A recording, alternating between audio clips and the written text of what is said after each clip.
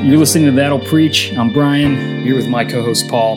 We've got a great show today. We're going to talk a little bit about Calvinism, charismatics, Anglicans, Catholics, all the smells and bells and election and predestination and speaking tongues and all the kind of stuff that you want to talk about. We're going to hit all the controversial points today, sort of. Yeah. Maybe I overhyped it. That's probably a little bit overhyped. That's probably a little bit overhyped. Good. It's going to keep people listening. Got a great article we dug up, 2016 by Dr. Scott Redd. Scott Redd with two D's.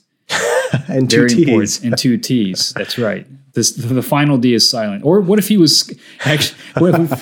If he's listening to this, on the very rare chance that he is, what if he pronounces the last name Redded? You know, Redded? It's like, excuse me, it's Redded. Like Chris Redd. Exactly. Oh, Chris Redd, SNL, hilarious. Brian's spirit animal. My favorite. Brian's role model. My role model. Everything I aspire to in life. But we're going to talk a little bit about liturgy, the smells and bells. Right? We were trying to workshop bells and smells, as bells one and could smells. say. Right, bells and smells. And I was like, man, that's got to be a great store name or brand name. For bells that produce smells. Maybe like a fragrance, like you shake the bells and then a fragrance comes out. Oops, somebody texted me. So popular. I know. Someone asking for your bells and smells. Exactly, yeah. Another order of bells and smells. Maybe it's like it's a specific kind of deodorizer for bathrooms. It's a little bell. Oh, that's what it is. You're in the bathroom. You're doing what you got to do. Number 2, it's really stanky.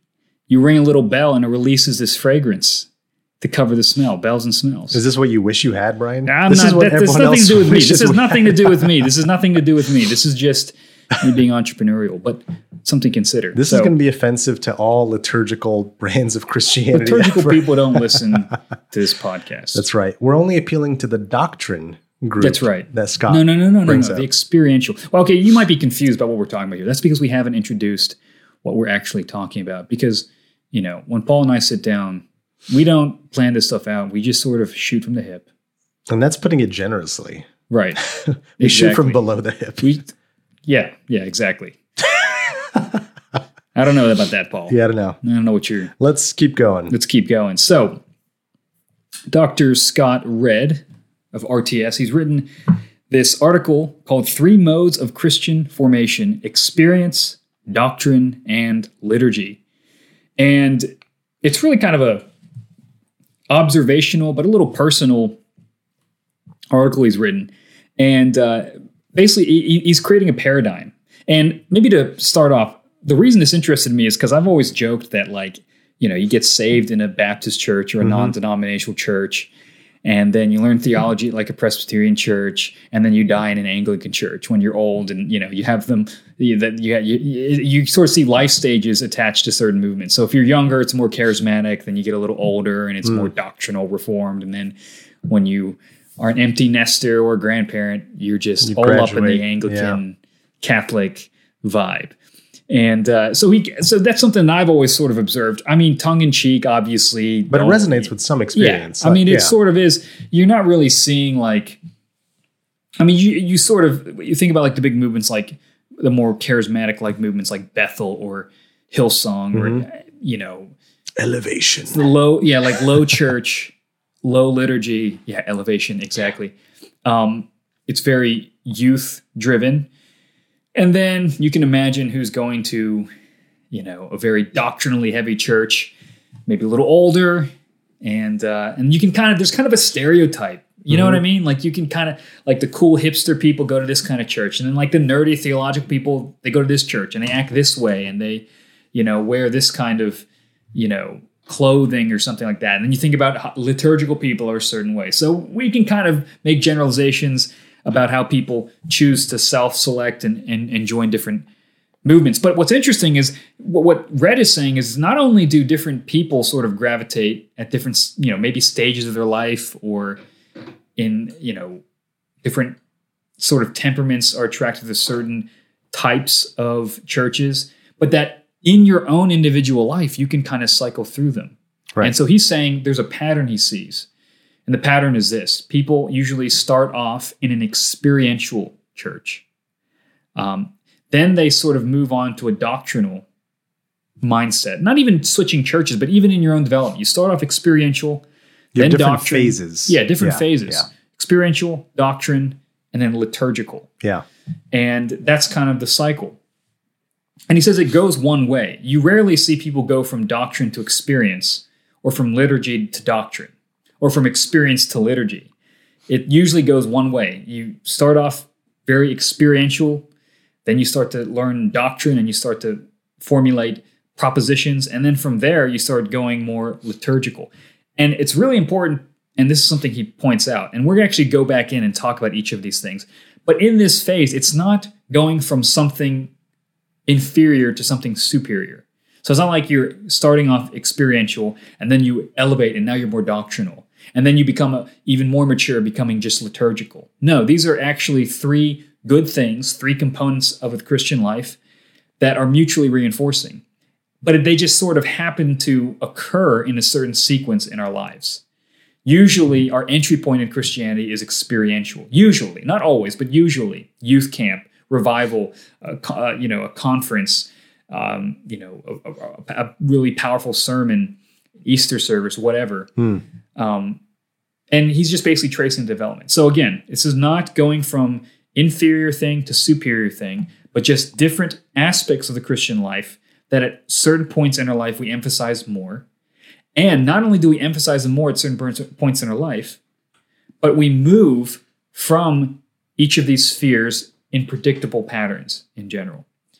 Anything to add to that, Paul? I'm actually more okay with calling it superior and inferior. Really? I'm more okay with thinking of it in terms of evolution. Okay. Yeah. False doctrine. Yeah, well, I mean, kidding. I do think that there's something about, so the experiential mode that he talks about is about spontaneity and feeling and very individualistic. Right. And the doctrinal mode is about systematic thinking, doctrine, logic, and then liturgy is very like corporate focused. I do think, I don't think that there's any one of those is completely true and has it all, but I do think there's an element of growth in becoming less individualistic in your faith and more communal, collectivistic, corporate. Like, I do think that that's one merit. You mean communist? That's right. I'm anti-American. That's right. There is something to be said about the tie-in between American evangelicalism and individualism. Like, it's a specific brand of Christianity, and I think it probably has to do with our individualistic worldview and philosophy. I think the experiential view is tied to thinking about the world in a very individualistic picture. Well, maybe we should start there then. Okay, so you're basically saying you do see an evolution, that a more mature Christian is going to be more liturgical? Is that what you're saying? Not necessarily, because you can also be liturgical and just be going through motions. Sure. But I think if you start off experiential and then you start constructing or enhancing, strengthening your Christian life with doctrine, and then you go liturgical, where all I mean by that is you have a more corporate focus. Like what we're doing in church is it's no longer I, but we, and it's about the church. It's about these people that I'm worshiping with.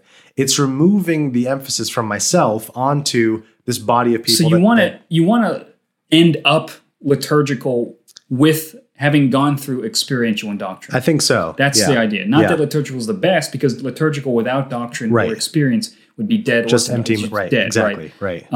Many liberal churches that have denied the gospel are very liturgical. Yeah. But you're saying that if you start off with experience and then you've strengthened with doctrine and then you learn about liturgy and the communal focus, that they're mutually reinforcing, but there's a certain pattern to it. I do think so. And I've noticed this even in my own life. Starting off high school, college was very experiential, very much about the sort of the hype, the energy, my personal experience with Jesus kind of thing. And then as I began to mature, I began thinking about salvation and the Christian life in more concrete, logical, systematic, Tulip helps structure how you think about salvation, all this stuff. Like your view of even what you are as a Christian, what your salvation is, becomes more enhanced. And as a result, you better appreciate what it is to be a Christian. but it's still sort of like individualistic. And I think as I've began to appreciate like elements of Anglicanism and liturgical Christianity, even just beginning to recognize that God is coming to save a church. And part of being at a church is worshiping with other people, and that's a good thing in and of itself. And so salvation is not just me, but we. I think there's a healthy instinct in that. But I mean, you're right. Each element has its own distinctive pros and cons. But I think if you go through those phases, you come out more nuanced. And if you use the next step to strengthen the former step, you get a healthier Christianity at the end. But do you want to go from liturgical to experiential? I think so, yeah. And he mentions that. He mentions that it's cyclical. It's experience, doctrine, liturgy, and then liturgy back to experience. And part of me misses the experiential, right? So I think every time you're in one of those, you look to the others as a kind of corrective, or you miss what it is you came out of, or you crave the next step, what it has to offer. So if you grow up liturgical, let's say a lot of times people grow up Catholic, right? Cradle and they're Catholic. Like, man, I got saved in high school at a youth camp, and the speaker was awesome, and the music was amazing. So it's experiential. They go from liturgical, and the experiential makes the gospel alive. Right. Or you often hear about, man, I went to this really corny, trying to be hip church, didn't really teach the Bible, and then I heard John Piper for the first time, and I started reading doctrine, and I went from experiential to doctrinal. Or you're doctrinal, and you're like, man, this is like, I feel like I'm having to figure this all on my own. Yeah. It's kind of confusing. Now I'm starting to read church history. I want more group identity kind of thing in a good way. And I started thinking, man, liturgy is really helpful for me. It's structuring. It's taking my theology and making it practical and worshipful. It's giving me a tool to express the things that I know. Right. And then you start to go more liturgical. So each of these, the step you came from was lacking something, and the step you go to has something that you crave. Yeah. Right. And what something Red talks about is, don't assume that the next step is necessarily like remove the past step. It's enhancing it. So your experience is enhanced by doctrine. Your doctrine should be enhanced by liturgy. Your liturgy should be enhanced by experience. And so I like there's a balance here. Isn't it interesting that you don't get doctrine to experience? Like, you can't imagine someone who grew up in a like Calvinistic, like a Presbyterian who then becomes like Hillsong. Right. Like that move just doesn't usually happen. Go higher church. Right. And I wonder why that is. Like, I think it's probably by design. I mean, it's sort of like doctrinally, you can't think your way into like knowing the love of God alone. You can't alone think your way. There are embodied ways of doing this. The best way of thinking about that is oftentimes a shift to liturgical coincides or maybe be motivated by a shift in understanding the sacraments. Yeah. The Lord's Supper becomes more than just symbolic. Remember, it's not going to the Catholic transubstantiation view, but the classic Reformed view, the real presence of Christ, spiritually there. Or rather, Calvin says that by the Spirit in the Lord's Supper, the congregation is brought up before the presence of God. Right. And but God's really there. Right. A sense of that God works through means. He works through the liturgy. That order and reciting creeds and all these things are part of formation. It's a part of making your faith tangible. And I think liturgy is sort of the connecting tissue between doctrine and experience. It's a tool. It's a mode that you can enter in. That's a good way of putting it. To take your abstract ideas through the liturgy, make them tangible and practical. And out of that liturgy, it becomes experiential. It becomes lived. So I think that's probably why I'd imagine it goes that way. And I think, that's it probably does track on to how we generally mature. But I think experiential, well, maybe we should talk about experiential first, because you already kind of touched on it. The spontaneity. What Scott Red says is the key virtue is spontaneity, meaning it's really spiritual if it's not planned. So planned out prayers, not spiritual. Yeah. Planned out worship, maybe not always, or at least spontaneous worship is more spirit-filled. It's more authentic. It could even be in like preaching, like don't prepare, or maybe in some more radical forms. Yeah. So spontaneity is equated with spirituality and virtue. Meaning is felt through feeling. Yeah. So if you feel things, that's God speaking to you. Yeah. If something feels like it's true, if something feels like you're being pulled in a direction, if something feels good or bad or spiritual or non-spiritual, that is your compass. And the goal is ecstasy. some kind of euphoria or relief that comes from worship and surrender to the Lord. So I think sometimes John Piper can get into this where it's like you're not really worshiping God until there's this like emotional response. Shots fired. If you probably said that to him, he'd be like, no, that's not what I'm aiming for. Yeah. I think even Edwards can get there a little bit. Although Jonathan Edwards, Great Awakening, he was very cautious about displays of ecstasy. I think he started to see like, okay, some of them are genuinely wrought by the Spirit. Some of them people are just being cray-cray. Being crazy. And but the ecstasy is not bad. Right. The whole key thing, though, is emotions are the means by which encounters with God are evaluated. Logic and rationality seem cold, and liturgy essentially seems just like an outward, superficial thing. Yeah. So emotions equals spirituality. Presence of God equals feeling like he's there. And liturgy, doctrine are seen as cold, lifeless things. So that's sort of the experiential mode. It is very much about personal encounter. This is why I think a lot of American Christianity, when we think of what it is to be a Christian in America, we often think of we think of like megachurch, but the experience of the individual Christians in that megachurch is very experiential because it's about, we use the language of like meeting God in a radical way or a new way or a personal way. And so the emphasis is on if I go to church or if I pray or if I read the Bible and I have this feeling inside me, then that means it worked. Then that means God has met me in that unique way. But if I don't, so it's the marker of authentic faith is feeling. And so there's a pressure there that if I don't have the feeling, then that means there wasn't something authentic. The sermon wasn't truly convicting. The prayer didn't really work. The fellowship isn't real fellowship because I didn't have the personal connection. And that's where I think it does get to become a little bit shaky. And we can see the individualism cropping up in that sort of tendency. And it isn't healthy because it puts a little bit of a burden or a pressure on the individual to maybe artificially construct a feeling or to feel like your prayers are unanswered or your community is not working or God's not working in your life unless there's a proxy of a feeling. And so I think that's where it tends to be a little bit more.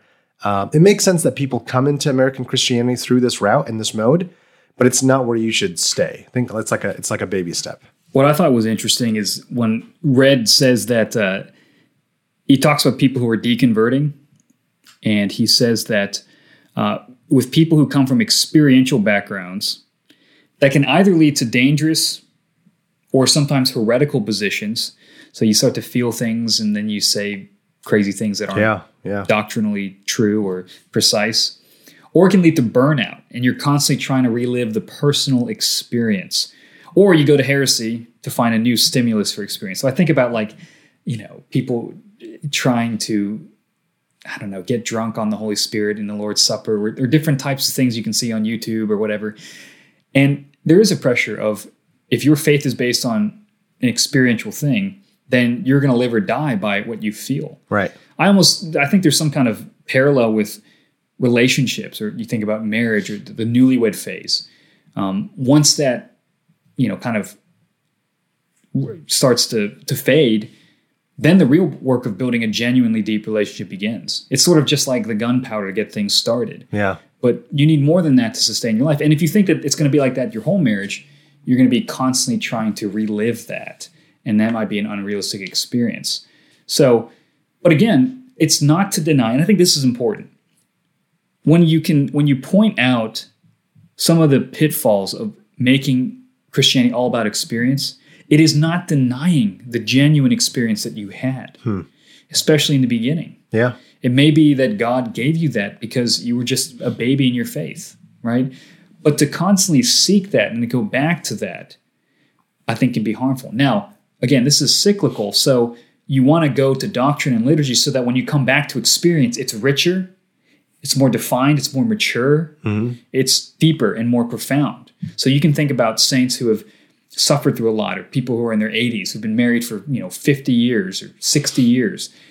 They have an experiential knowledge of God, but it's much different than somebody at whatever conference for teenagers or 20-somethings. Sure. It's an experience that is deep. It's foundational. It's doctrinal. It's liturgical, but it's also very personal in a way. Or you could talk about when you talk to 80-year-olds, when they start to talk about their love for one another, it's going to be much more significant and deep than two 20-year-olds who've been dating for right. a year. Right. And so again, not that experience is bad, but there's a refining of it. And experience also has distinct advantages. Like Right. people who, so when we think of the experiential mode, denominations that come to mind are Baptist, non-denominational, Pentecostal, and we traditionally associate those with like sort of a vitality, active, really strong. Who are the people who pray the most and have all night long prayer services? Pentecostals, right? They really expect God to do things. So there is a kind of like, if you think that personal encounter is important and spontaneity is important, then it does drive you to maybe have more faith, have a more active prayer life in a way that I've observed even myself. The more I've gone into doctrine and liturgy, that aspect of my life has just been not in the foreground Prayer? in the same way. Yeah. Yeah. Like prayer life in the same sort of, I'm not praying hours a day or waking up at 5 a.m. Because I think sort of, well, I've got this sophisticated view of God, or I'm a Calvinist. And so it does come with a distinct sort of advantage. And moving into the other realms, you may lose out on some of the good or healthy instincts that the experiential mode is capturing, but going maybe too far on. And it's unhealthy to ditch it completely, baby out with bathwater. Right, yeah. And that is true. I mean, I remember a story, Paul Washer was telling it, where there was this man who had come to his church and became a member, and he, grew up in a Pentecostal or a charismatic church. Mm-hmm. And he said, and he meant this as a compliment to Paul. He was like, Pastor Paul, I love your preaching. You've given me such doctrinal clarity and so helpful. I just kind of miss the old days when I would pray for stuff and it would happen.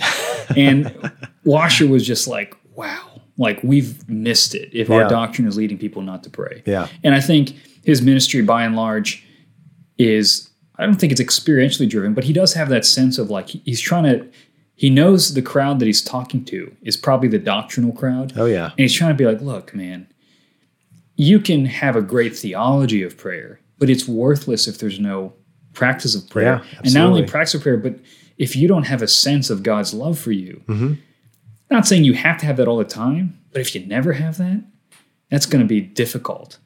And I think there is something, even when you read the church fathers, there's a lot of experiential elements. People fasting and praying and sometimes having some crazy visions of God. Don't know if that's what we should be aiming for, but regardless, you can kind of see that there is a sense where these people are like, I know God. Like, I know him like he's in the room with me. I know him like he is my Father who listens to me, and I believe him. Yeah. And maybe that's what we can learn from that experiential phase as we try to recapture it, is to say, how is my doctrine and my liturgy pushing me to recognize my adoption in God's family, to recognize the great promises he has given to me, to recognize what liturgy is trying to facilitate. Right. It is facilitating an encounter with God. Which is why doctrine is important. So doctrine helps structure the kinds of experiences that we should have. And it helps us think about God and ourselves and our relationship to God and our relationship to other believers in ways that hopefully enhance and strengthen the kinds of experiences that we're looking for.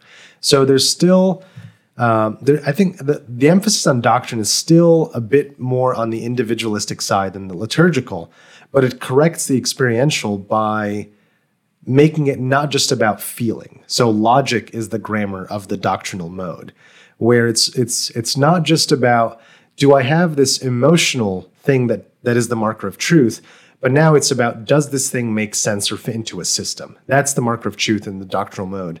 And it comes as a healthy corrective, but like you pointed out, there's also this worry that you could become all head and no heart, or all syllogism and no actual movement of true growth, true encounter with God, true prayer life. I don't know. I imagine Calvinists probably, if there's a theology that lends itself to less prayer, it's got to be something like Calvinism. Well, and it shouldn't. It shouldn't. But there is something to it where I think people who are attracted to Calvinism like the hardness of it. Yeah, absolutely. And the uncompromising nature of it. I mean, you're just saying these bold things about the sovereignty of God. Right. So it might be self-selecting. The people who are drawn to it are the type of person who very analytical, logical, stuff like that. Not that that's bad. And again, these are generalizations. And as people coming out of experiential, Yeah. and then they say, "Well, that was bad." Right. That's not. And there's almost a disdain helpful. of like, Right. I want to. Oh, yeah.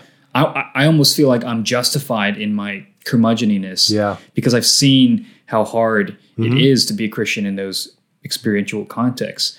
And I do think there's, doctrinal clarity is good. Sure. I think there are some times when it can create a hubris where you're just like, you think you've got the 5 points of Calvinism and you're like, you find That you only learned 2 minutes ago. that you only and you're schooling everybody else about Right. it.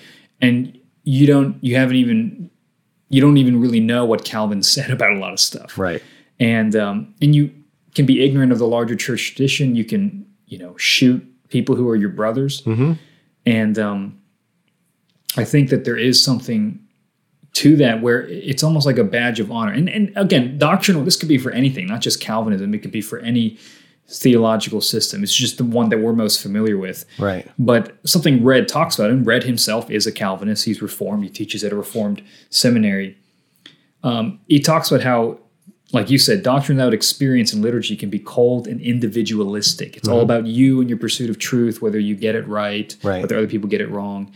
And he said this, the mere doctrinalist often recedes back into isolation or the family group, where the system of belief can be protected and honed for more certainty and clarity. So you become really sectarian. Essentially what happens is no one's ever pure enough for you. Yeah. You become doctrinally, I think about in Timothy when it talks about certain teachers, I think it's in 1 Timothy 6, they have an unhealthy craving for controversy and quarrels about words, which produce envy, dissension, suspicion, or slander and evil suspicion and constant friction among brothers. Now, that's not exactly the context of Calvinism or whatever old stuff. But I think about that. Does happen. Are you creating, again, it's the Jeremiah problem. Everyone thinks they're Jeremiah and the other person, the other side is apostate Israel. Yeah. And in reality, that's probably not the case. You might be more like Elijah, who's humbled by God. He's like, I'm the only one who's faithful. And God's like, I've preserved thousands of prophets. There's still a remnant. But regardless, I think there's something to this where you can kind of be like, well, nobody's up to my doctrinal standard. Nobody's being as biblical as I am. And then you end up having a church of just you and your family. Yeah. And you do see that. Absolutely. And something happens where you think that you're just about the facts. But really, that way of thinking is a way of blindness to other perspectives. Right. To wanting to grow. You think you've arrived. You have no one can challenge you. You only listen to certain groups of people. All the activities you think are you being doctrinal biblical end up cutting you off from balance and from anything that could challenge you. So it's kind of ironic. If you're a Calvinist, you might say, why don't these Arminians ever just read their Bible and allow themselves to be challenged? And it's like, well, do you do that? Do you let yourself be challenged? Not that you're going to, we're Reformed. It's fine. Yeah. But, to say that you can't learn anything from Catholics, you can't learn anything from, Pentecostals, you can't learn anything from whatever. It's not relativism. It's not compromising. It's just saying like, look, you got to have some intellectual humility. Yeah. And be willing to acknowledge truth outside your own little circle. Right. And basically acknowledge that the world is bigger than what you've conceived of. And faith is larger than what you've conceived of. And you don't want to run the risk of becoming the only voice that you can trust. That's the danger with this doctrinal mode here. Well, he says, such isolation is often marked by arrogance and a sense of superiority due to being right on, quote, the things that matter. Yeah. While love, joy, fellowship, and evangelism are noticeably lacking. I think that's true. Love, joy, fellowship, and evangelism are lacking. And you kind of give yourself a get out of jail free card. You're like, oh, because it's okay. My doctrine's right. Because I'm doctrinal. Yeah. It's almost like you're really good at a thing no one else is good at. So that allows you to be like a jerk. Yeah. And it's like, no, it's sort of, I think it's when Jesus talks about the weightier matters of the law. Yeah. You tithe your cumin and your dill and all that stuff, but you neglect mercy and justice and right, kindness, right. all that stuff. Yeah. And people roll their eyes. I feel it. I'm saying this all from personal experience, where you roll your eyes at love, even God's love. And I think now I hear that and I'm just like, man, you got some issues. It has nothing to do with your doctrine. You're using your doctrine to avoid facing some things in your life. Man, this just got real. I think it's true. No, it's true. Absolutely. And, now, again, I love doctrine. And I do think the church needs biblical literacy and growth. But if you want to grow in doctrine, man, you got to read people who disagree with you. You got to read tradition. You've got to read broadly and be able to contend. It's not, you're not being, you're not standing for the faith by sitting in your own echo chamber kind of thing. Yeah. And oftentimes that sort of cloistered mentality, that individualistic, arrogant mentality of being superior is cultivated because you do cut off anyone who disagrees. Right. Or you demonize people with a different perspective. Yeah. And I think if you really want to learn, you can learn from, it's funny because a lot of, Calvinists love Augustine. I'm like, you wouldn't love all of Augustine. Yeah. You wouldn't like his doctrine of baptism. You wouldn't like his doctrine of the church, Yeah. And, but again, I feel strongly about this because I think I've experienced this myself. Absolutely. And me too. Sometimes you're just about doctrine is a mask for people who don't want to think hard. Sure. And, it can be its own smokescreen. Right. But sometimes I'm about the doctrine can be its own smokescreen. And we just have to be aware of that. Yeah. And being in the doctrinal mode, though, does lend itself to, there is growth that's taking place. And I think if someone is in the doctrinal mode, they can begin to crave something beyond sheer logic and systematics and things like that. But the person who's in the doctrinal mode, as Rudd points out, is not going to look back to the experiential mode because that's what they just came out of. So they're going to look for something else that's going to be bigger than just them, that's going to incorporate more than just the head. And so that's the springboard into the liturgical view. And Rudd is such a good, is it Rudd or Red? Rudd. Red. Not Paul Rudd. Exactly. Scott Red. I've noticed this even in myself. I think if you're, and maybe this is me just being prideful. I think if you're doing the doctrinal mode right, you do tend to crave liturgy because you see what it is that the doctrinal mode has offered you. Structuring of your experience, important knowledge that helps set you in the right direction, situate you, but it's still individualistic. And then you begin to realize, well, I'm not just a robot. I'm not just a brain in a meat suit. If you're a Calvinist, you are a robot. That's right. You are just a robot, and God makes you do whatever he wants to do. But no, if you're thinking through the doctrinal mode correctly, you should be arriving at, or at least beginning to appreciate and cultivate an appreciation for liturgy for, I guess, two reasons. One, because liturgy takes seriously corporate stuff. It's no longer just about me. And also, it is not just about my mind. So it takes seriously who I am as a human person with a body. So there's a craving for experience. Yeah. But you don't want to go back. And exactly. you're like, is there a way that my theology can inform my experience? And really, theology informing your experience in a rich, thought-out way is essentially liturgy. Everybody has a liturgy. Everybody has a way of doing things, a structure, a way of participating in the church. Right. It's just how well thought out is it? How historical is it? How accurate is it? Right. And for Red, he points out the distinctive virtue of liturgy as heritage and belonging. So the more you read in church history, the more you think that the church is bigger. And so you begin to think of yourself as, I'm in this massive conglomerate of people throughout history, globally, and I belong to that. And there's a kind of feeling of satisfaction and secureness that comes with that.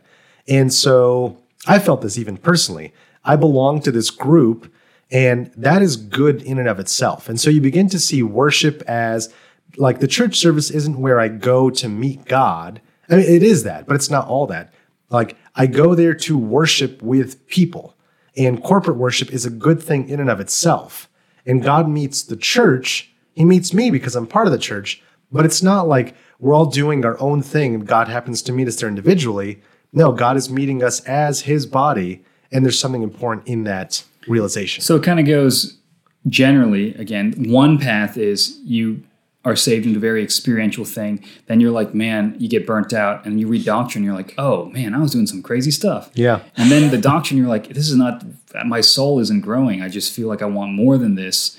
I want to experience life in the body. You start learning about sacraments, church history, all that stuff. And then you're like, liturgy comes in, and it's a way for you to like kind of reconnect with the experiential side. And there's a tissue, there's a connective tissue. Yeah.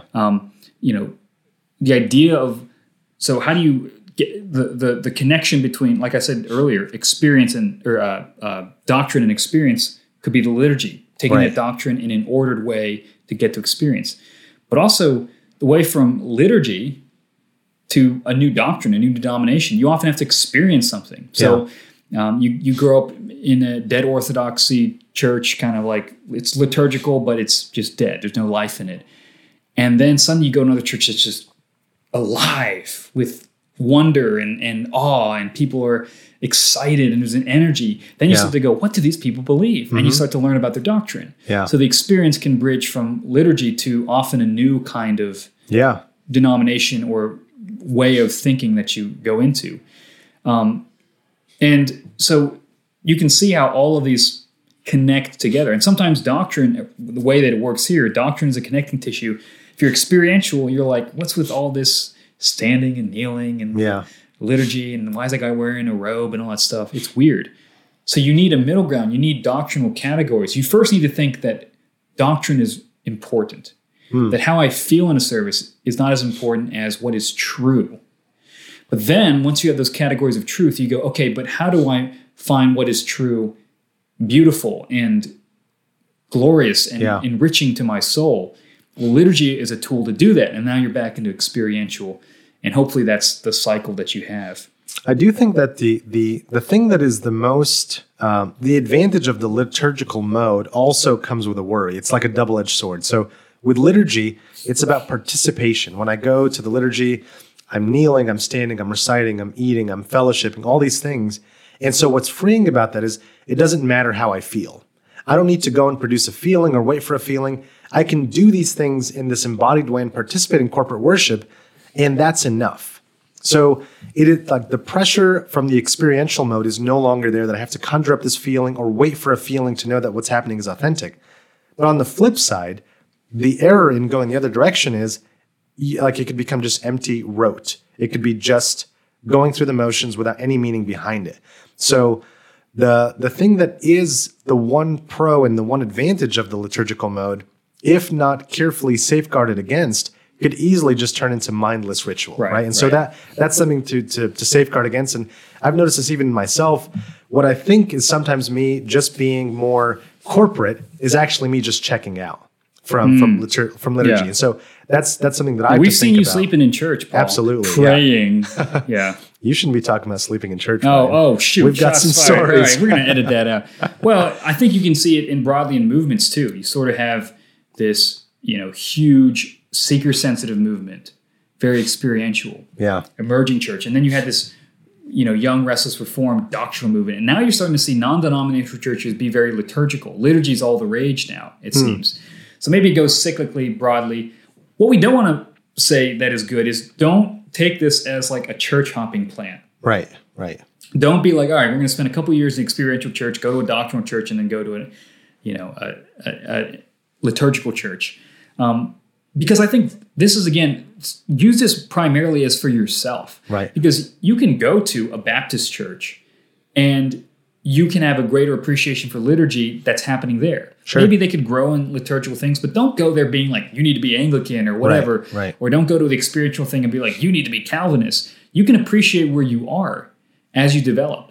And you can appreciate, maybe your church is more experiential, or you can be like, cool, like, that's fine, but I can use my growth in doctrine to enhance my experience in that church. Absolutely, yeah. I can use my closeness with God in prayer to enjoy some of the lifelessness of liturgy or whatever.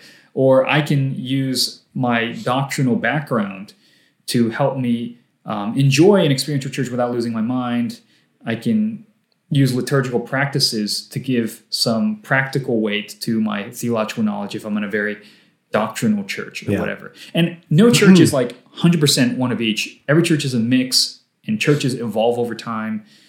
This is just a model, not sort of like a definitive thing. Yeah. But I think it is helpful and it makes sense of a lot of conflict. I think it makes sense of a lot of people, their own personal story of how they end up in particular churches.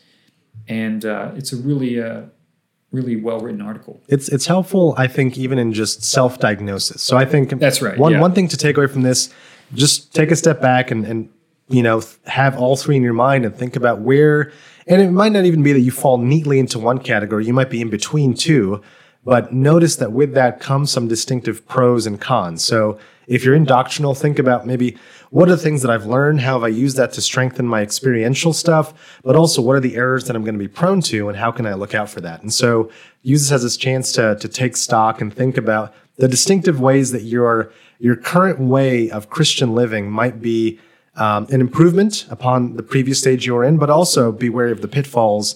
And just having that in mind, I think, is one way to safeguard against it. And these kind of cap out too. At some point, you can learn all the doctrine you want. You need something to complement that, and then liturgy comes in. Right. But then liturgy, doing all the practices, if you're not being honest with God, if you're not really praying and having a sense of a personal connection to God, then you're going to cap out there. And so the whole idea is you're not just mindlessly going through this cycle, but when you go from experience to doctrine to liturgy and back to experience, that experience is enriched. And then you learn more theology, and that's enriched. And then the liturgy is more enriched. And then you go back and your experience, and it should be an upward spiral. And that's hopefully what it is. Wow. It's great. There you go. Good there stuff. You go. Check out this. We're going to have the article in the show notes. I suggest that you check it out. I think you will be blessed by it. Thank you guys for listening. We'll be back next week.